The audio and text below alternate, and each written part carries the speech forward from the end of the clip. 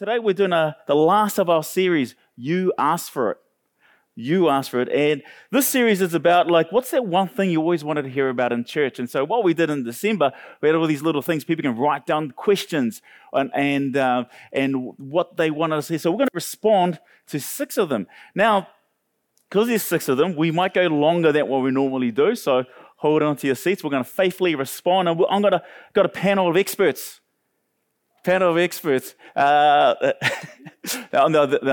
faithful ministers, faithful people who love God, who love reading the Bible. They're going to respond to these questions. So the first one I'm going to ask up is Pastor PJ. Pastor PJ, she was being ordained since the 90s.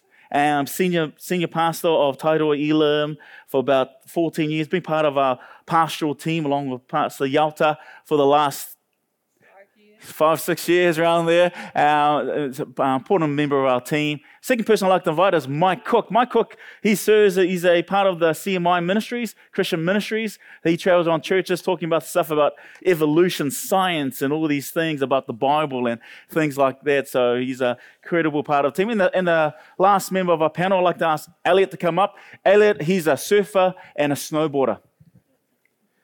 No, he's more than that too. He's a graduate of Bible college, and he's an evangelist as well. So we're going to get straight into it. So here are some of these questions, and so let's get into this. And so here we go. So we're going to start number 1. This is one of the questions that were asked, and I'm going to ask this of Pastor PJ if you can respond to this question.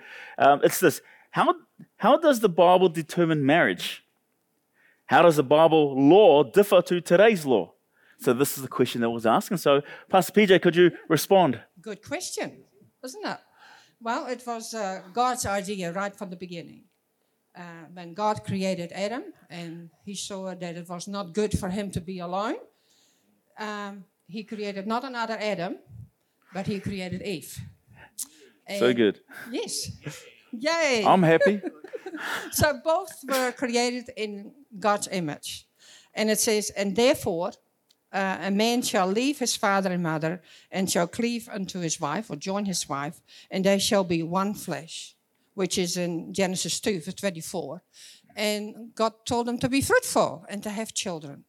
And so this is really God's design, marriage. And it's been happening thousands of years like that, and we're still holding on to that truth.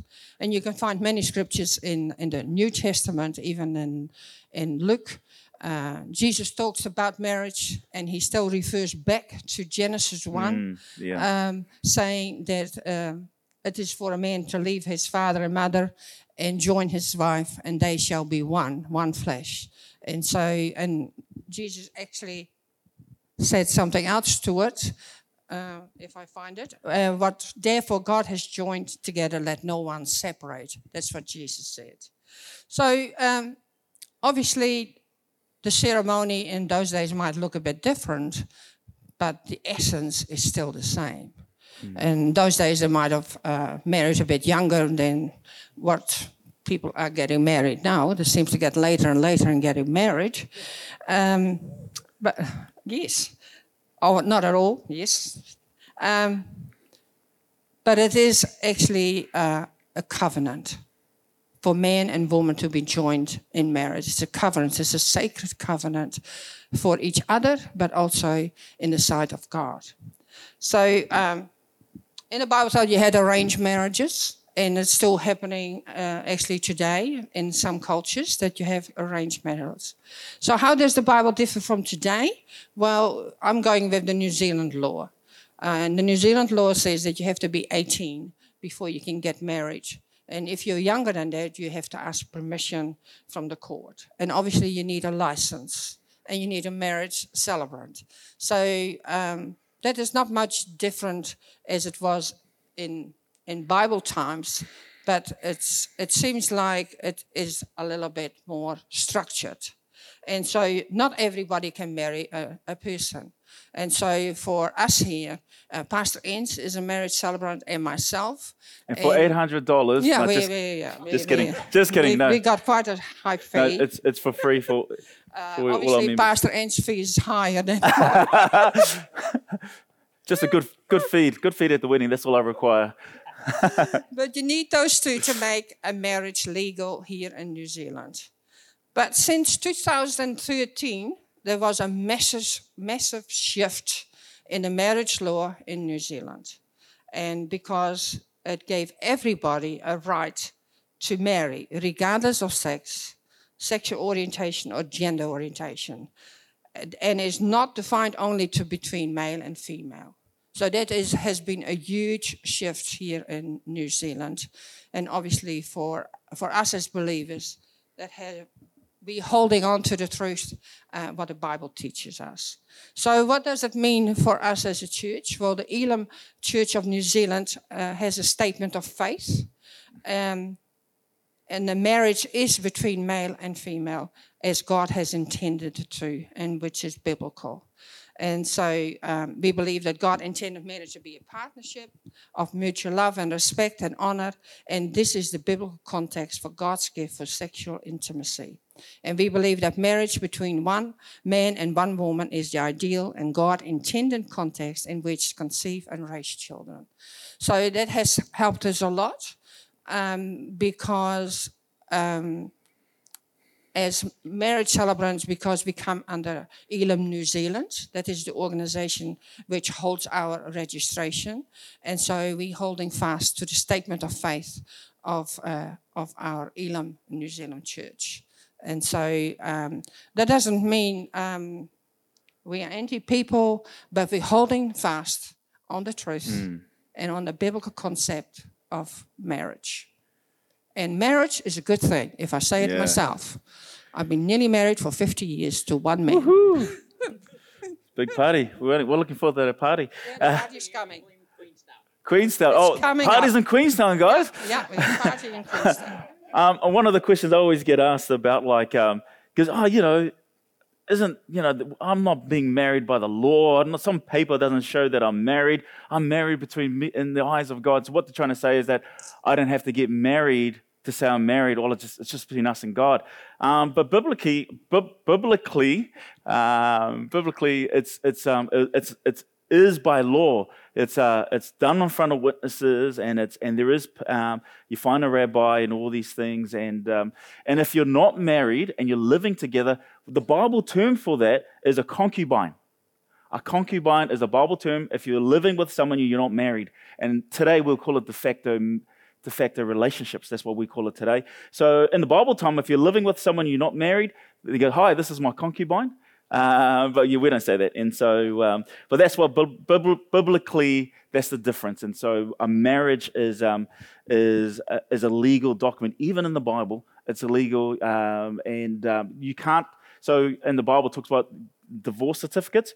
You can only divorce someone you're married. You can't divorce your concubine, and that's in Scripture as well. So that's what we're going to say about that. Let's move right along. Let's get to the next question.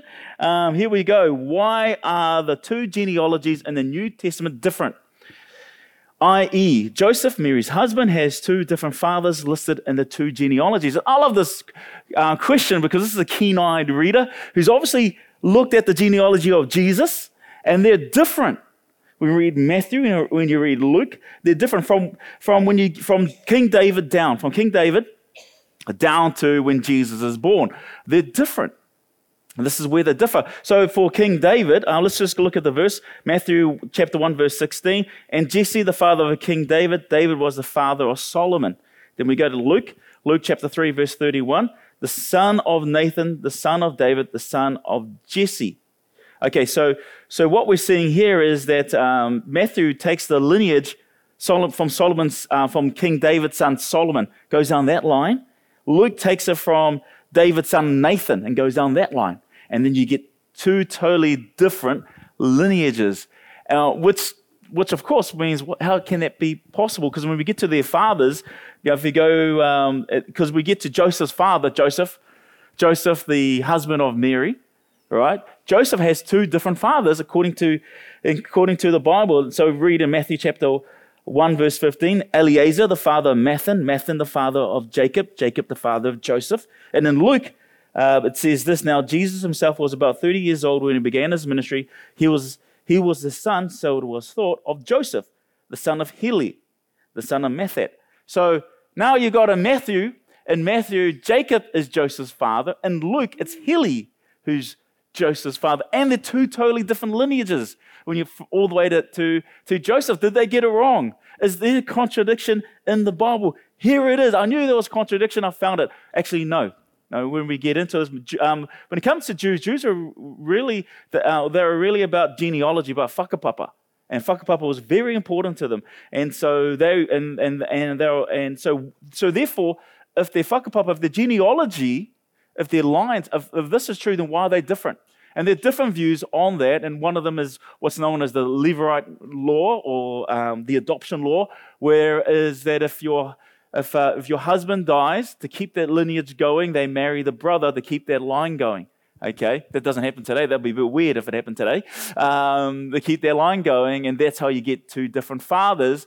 And the other one that we look at, which I hold to, is that the two different lineages. One is the lineage of Joseph, and the other is the lineage of Mary. And when we read the book of Matthew, we're looking at the nativity scene, the birth of Jesus, it's through the eyes of Joseph. Joseph has a dream. Don't be afraid to take Mary as your wife. Joseph has a dream. Flee because Herod is on the rampage. Go to Egypt. So it's all through the eyes of Matthew. When we get to Luke, it's through the eyes of Mary. Like the angel speaking to Mary and saying that you're going to be of child, and then it's about Mary's journey to her cousin Elizabeth, and also through these journeys, and so therefore the lineage in Luke is Mary's lineage, and they didn't have a term for son-in-law, so they didn't say, "This is my son-in-law." Actually, they became their son. So Heli looked at Joseph not as they didn't have a son-in-law term. They said, "Joseph is my son," and that's why Mary said. And when we look at Luke chapter 3, verse 23, it says, "He was the son, so it was thought of Joseph." So there's a real big clue in there that actually, no, this isn't Joseph's lineage, and it's not even the son. So the idea, when we look at Matthew, we see the legal, that Jesus' lineage goes all the way to King David, legally through the legal father Joseph, and then through the bloodlines of Mary, all the way back to King David through different sons. And so there we have it. But at the end of it, which one is right? It doesn't really matter. What matters is what Jesus did for us on the cross, and it's the story of that. But it's a keen-eyed reader, and there's lots of debate about that. But yeah, anyone like to add anything? No. Let's keep rolling, because it only goes up from here. Here we go. Number 3. Here's a good one. How do you explain to people that God, Jesus, and the Holy Spirit are one person, even though there's 3 of them? It's a Trinity question. So that's an interesting question. We commonly call it the Trinity, although the word Trinity is not in the Bible at all.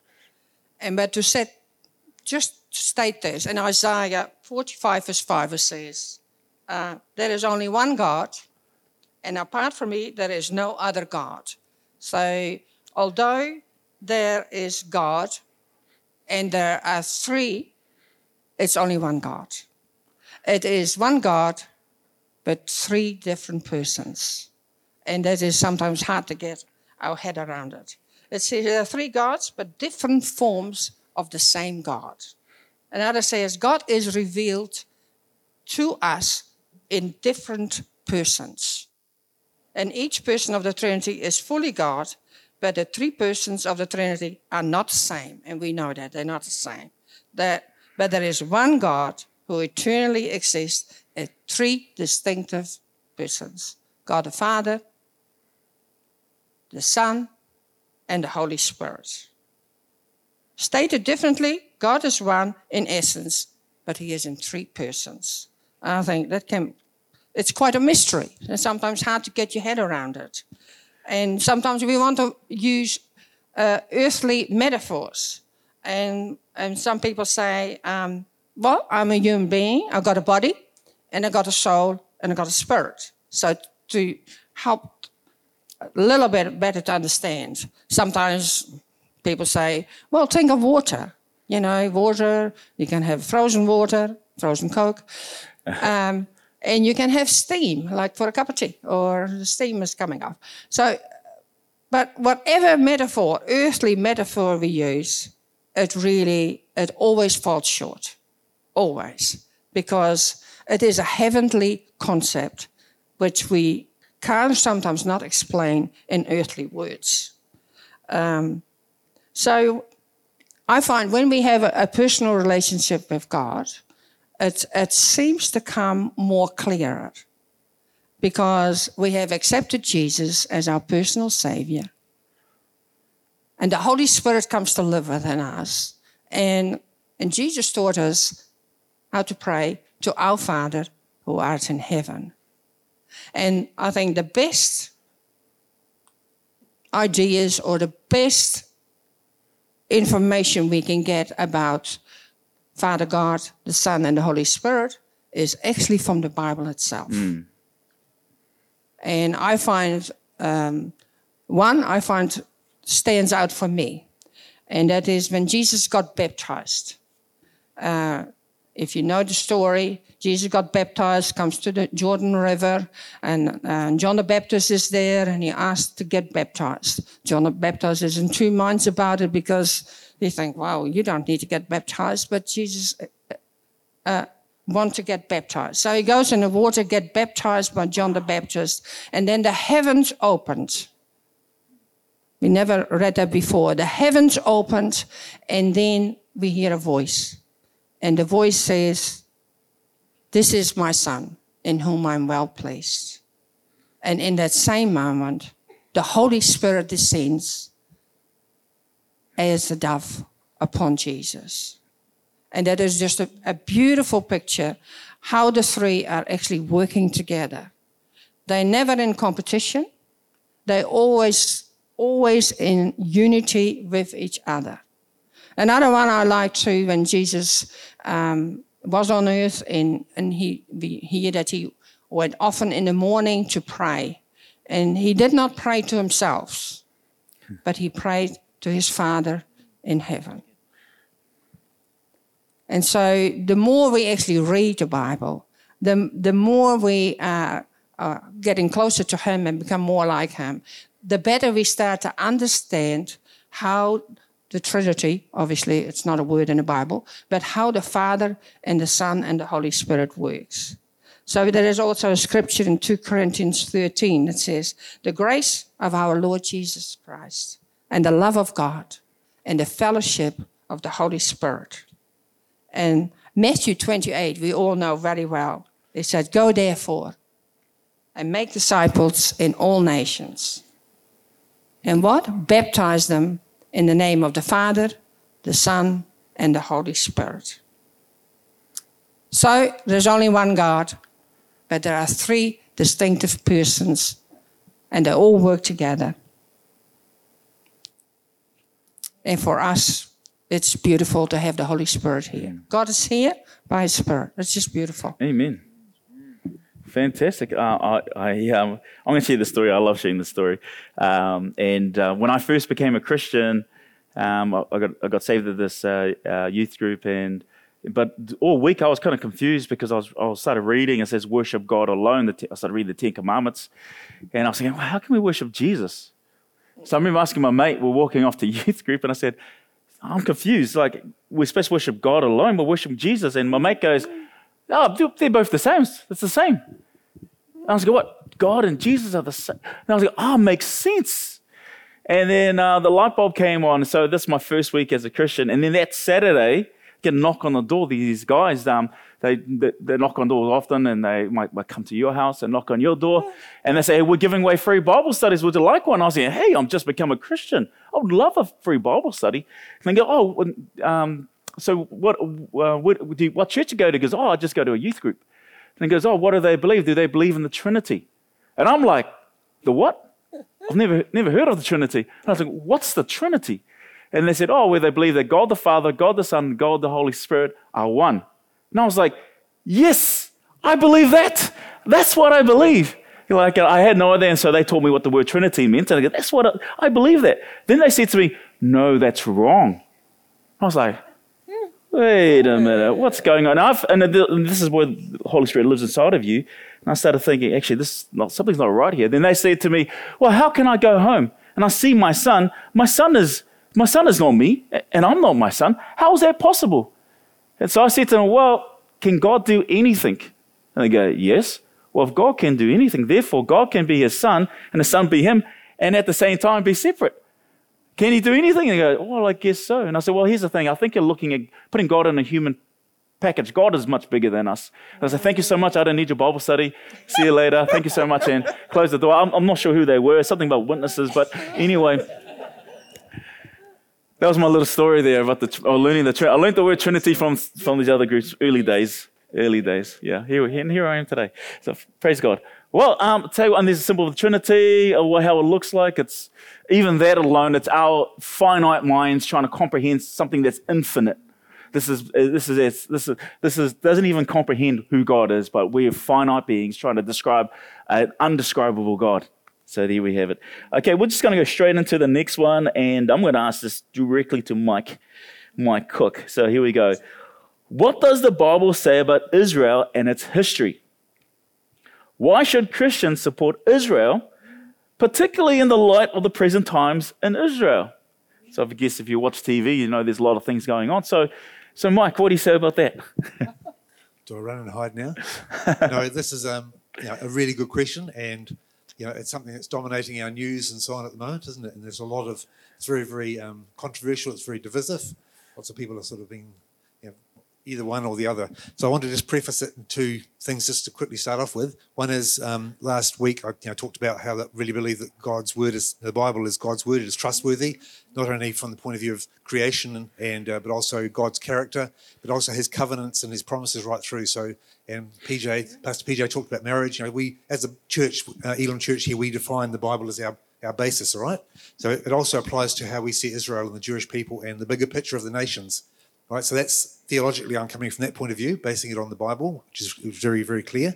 But secondly, I'm basing it on personal experience as well. So my beautiful wife, Desma, over there, we actually met in Israel way back. Now, she's a Kiwi from Aotearoa, but we met on a kibbutz in Israel in 1984. And we've been back 3 times since. We've been to Israel 4 times, and the first time living there for several months. So we've seen the nation over the decades, how it's changed and expanded, and also the politics, the changes each time we go back, what's happened. So coming from the point of view, we've been from Dan down to Eilat in the south and right across and so on. So we've actually seen the country really well. We understand it, I think, hopefully reasonably well.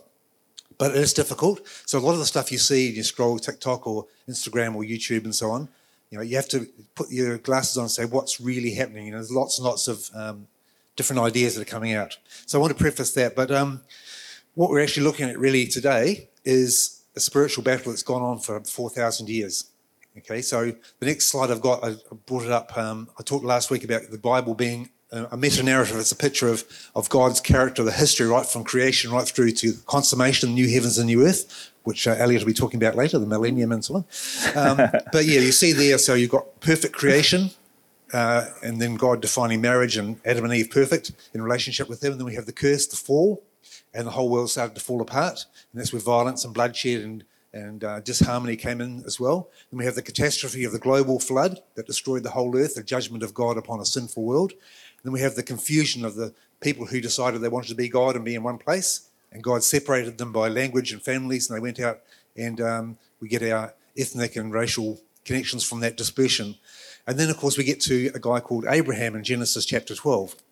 And so this is the idea of a covenant. So Abraham is a really important guy in the Bible, and he had 2 sons, Ishmael and Isaac. Okay, so God has set a purpose, and then right through from Isaac, it points right through to Christ. Jesus, we heard about Joseph and Mary, but Jesus, Son of God, Son of Mary, fully God, fully human. He came through that Jewish line. Jesus was Jewish on his time on earth, and he paid the price for us, and that's where we have the Messiah. And so then, of course, we go through the New Testament, the church age. So Abraham, I want to quickly look at why Abraham, this is where it goes back to what we see today. But before I do, there's a couple of scriptures in here. I want to just talk again. Think about, as we look at these scriptures, turn on your news, think about what you see in the news, the different nations around Israel, the Middle East. You've got countries like Saudi Arabia, Yemen, Morocco, Egypt, Syria, Iraq. Just when we look at the Arabic people, the people who are sons of Abraham, they are brothers with the Jewish people. And we see even thousands of years later, we see this manifestation coming out. I will end at the end, of course, with a lot of hope, right? Yeah. Right, so if we look at Genesis chapter 12, verse 1 and 2, so here's 1 and 3 rather. This is God speaking to Abraham.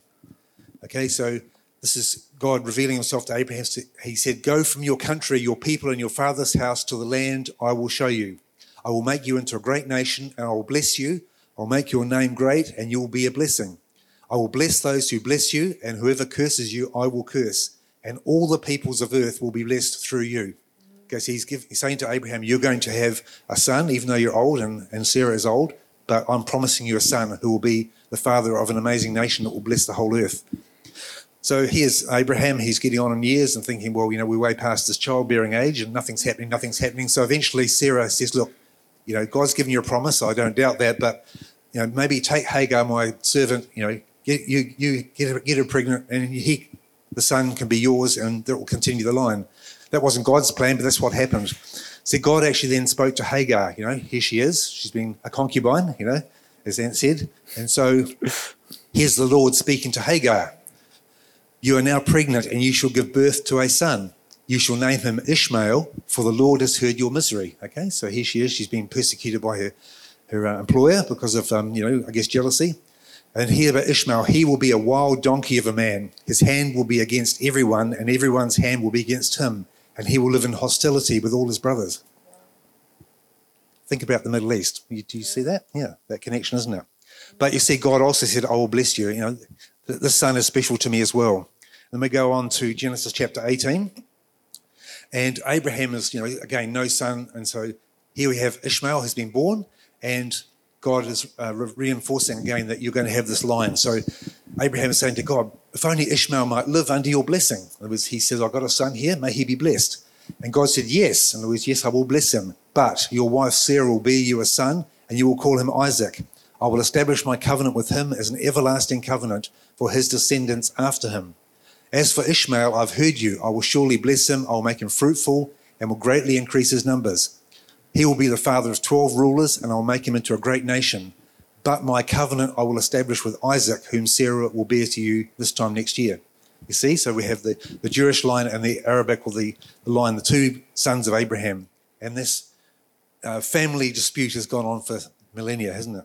Yeah, so that's to give you a bit of a time frame. So this is about 4,000 years ago. So about 2000 BC. And so that's why for the Islamic people, they look to Abraham as their father because it's through Ishmael. The Arabs come through for Ishmael. Yeah, that's right. And we just see that they really are just brothers. And so then, of course, we went right forward to the 20th century, and the present land of Israel being reborn miraculously in 1948. So there's one scripture again, and many scriptures right through the Old Testament pointing to the restoration of Israel. But one of them here in Isaiah 66, verse 8. It says, who has ever heard of such a thing? Who has ever seen a thing like this? Can a country be born in one day, or a nation be brought forth in a moment? Yet no sooner is Zion in labour than she gives birth to her children.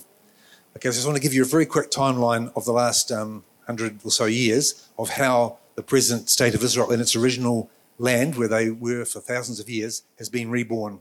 So winding right back. So again, for about 800 years, the Ottoman Empire ruled over what we call Palestine, okay? So the Turks are not Arabs, but it wasn't in World War I when that finished. We ended up with a guy called Lord Balfour, and he was a Bible-believing Christian, and he saw that there was a time for Israel to come back, the Jewish nation to be re-established in the land.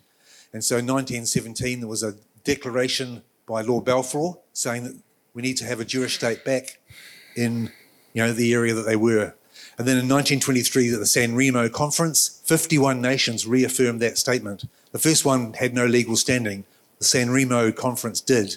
And so they reaffirmed, 51 nations, the League of Nations, affirmed a Jewish state in Palestine.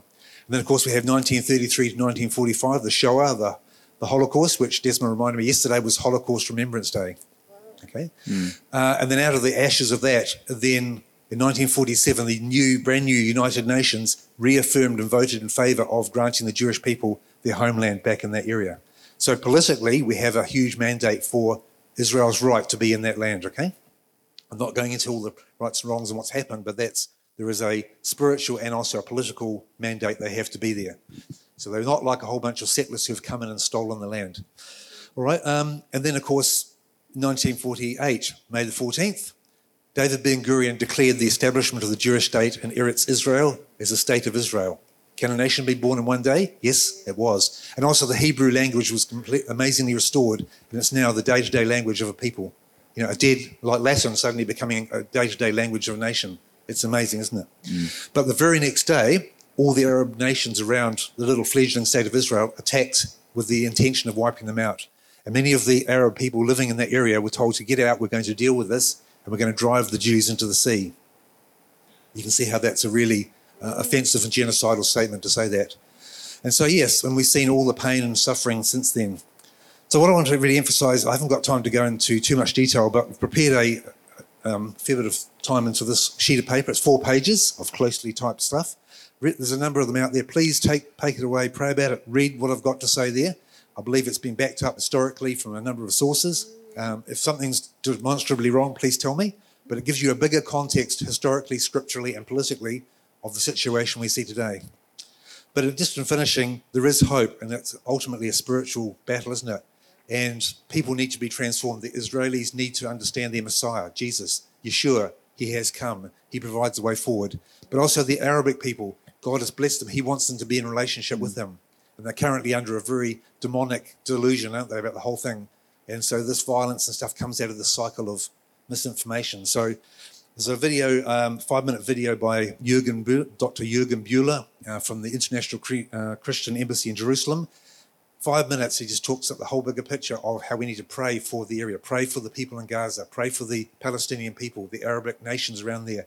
And as they get transformed, so amongst the ashes and the difficulty and the pain of this current war, this is a reset both for Israel and for that nation, that whole area. Otherwise, the cycle goes on and on. So please help yourself to these. I'd love you just to look at those. Happy to answer questions, but otherwise, dig in there. Yes, the Israelis aren't perfect, but there is hope only through Jesus. Amen. So if any other difficult questions, go see Mike after this. Well, just a little note, there's a bit of so for only 31% of Israelis living in Israel identify with European lineage, talking about the Holocaust, I'm covering there. But 69% are from the Middle East. So there 69% from Israel identify from the Middle East. So they weren't like, they were always in the land.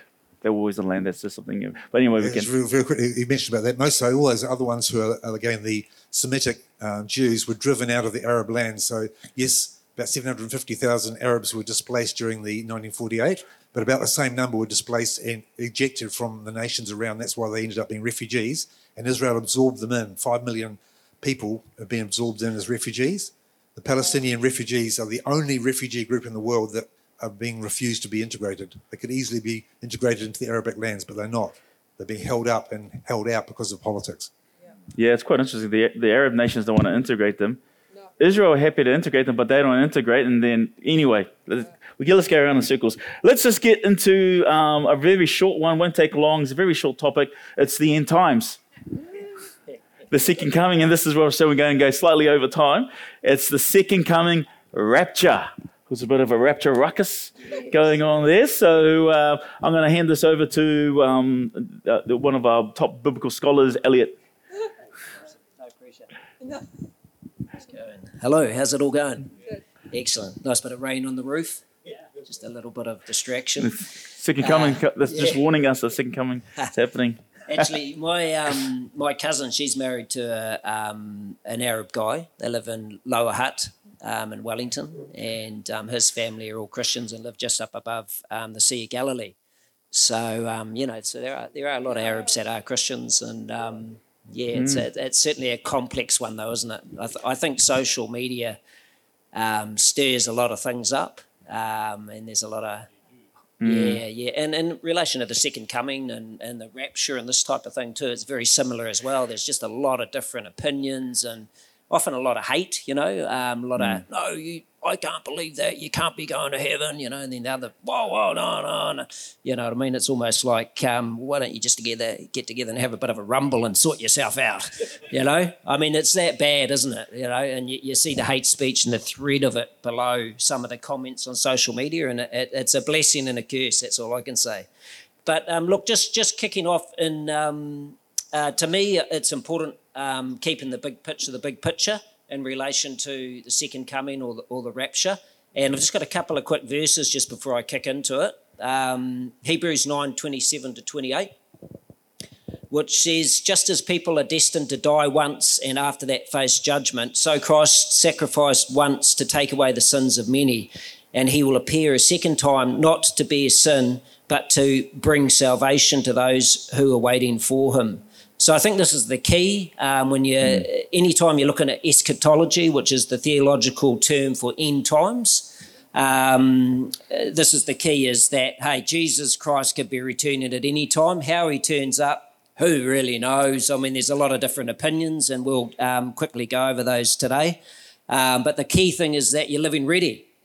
You know, like the early church lived, their expectation was that Jesus Christ, they saw him go and they were thinking he was coming back in their generation, right? And it's very easy to get, things are a bit out of control, or the world's doing this or that. But no, God is in control. Yeah, come on. And his time frame is his time frame. In Hebrews 10:23-25, it says, let us hold unswervingly to the hope we profess. For he who promised is faithful, and let us consider how we may spur one another on towards love and good deeds, not giving up meeting together, as we're doing today, as some are in the habit of doing, but encouraging one another, and all the more as you see the day approaching. And I think we can probably all look at each other and very much say, hey, look, Jesus could be coming back at any time. We're in pretty crazy times. But keep in mind, every generation that's lived since Jesus Christ departed and went to heaven has thought the same thing. Yeah. So here we are, thousands and thousands of years later, right? So anyway, the rapture. Some call it the second-hand clothing store bonanza event, or the left behind side of it. You know, we go. Jesus turns up in whatever way. Maybe he's riding a white horse in the clouds. He comes down. We rise to meet him in the air. You know, this is the classic sort of, description of the rapture that's only really been around for the last couple of years. So when you talk about the history of the church, it's actually quite a modern theory. It's a good theory. I like the thought of it. Jesus we all like, to think the Saviour comes down and we all go to be in the air with him. And if that's how it is, awesome, I'm in on it, But there are other theories. Now, keep in mind that when you talk about any sort of theological theories that come out of studying the Bible, usually it's 2 or 3 times before you can actually make any sort of statement. For example, at the mouth of 2 or 3 witnesses, something will be proved, right? So rapture is actually only mentioned once in the Bible, but not as the word rapture. It's more about snatching. You know, when you snatch the toy off your sister or your brother or your next door neighbour when you're playing in the sandpit. Anyone play in the sandpit as a kid? Did you snatch any toys? Jason, I can see that. Yes. You're still snatching. So that's sort of the context, and we see that written in 1 Thessalonians 4:16 and 17. So you can read through this at your own time, but it talks about him coming in the clouds and meeting the Lord in the air, and we shall always be with the Lord. So some of these notes are taken from Pastor Ants, by the way, so if there's any theological complexities or debate, you know who to talk to. The guy on the right or on your left. So, so what did Paul actually mean here? Well, there's a couple of things that are said, and one of the thoughts is, which I sort of lean towards, is that it's a little bit like a king, or the prime minister or the president of a nation, is coming to the nation or coming to a city, and everyone comes out and lines the road. I don't know if anyone, I did that as a kid. I remember going out on the road. I think it was the Queen going past in a limousine or something like that. And, believe it or not, back in my day, we used to all line the road. I don't know if people do it this day. There might be eggs thrown and things like that. But it was quite an honour thing, It's like, hello, and the Queen would go past, do that famous wave. I'm not sure if it was the Queen in the car. More like this. Oh, more like that, is it? Yeah, it's like twist this way. Yeah. So, that to me, I like the thought of that, is that, the king turns up, we go out to meet the king, and then we go to this new heavenly, this heavenly place. And that seems to be, look, it's either metaphorical or it's something along this line, right? So, you choose where you go, but there's only really these several opinions, a couple of opinions that are in the Bible about that. The left behind style, or hey, Jesus turns up and we go out to meet him and sort of welcome him, and we go off to be with him forever. So how does that sound? Sounds good. You can't disagree because they're your notes. Oh. No, I have butchered them a little bit, to be honest. Yeah, I know. No, just kidding. I manipulated them for the sake of time and for boredom. So the other hot potato here was the Millennium, right? The Millennium, yeah. So anyone handled a hot potato before? Yeah. Have you, generally, the hot potato, it comes straight out of the pot. It goes to someone, it's too hot, you pass it to the next person. Wow, that's the Millennium right there. There's all of these different opinions. It seems to point towards this 1,000-year reign. Is it actually, a literal 1,000-year reign, or is it not a 1,000-year reign? I don't know. But if we can get to the slide here, this sort of gives you a quick picture of what's going on here. Here are the main opinions. The only one that's missing in there is the pan-millennial, which... that was one I made up. It's not. There is actually no pan-millennial, but we thought that was the kitchen-based theology of the 1,000-year reign. What that means is that it all pans out. Yeah, it all pans out. Yeah.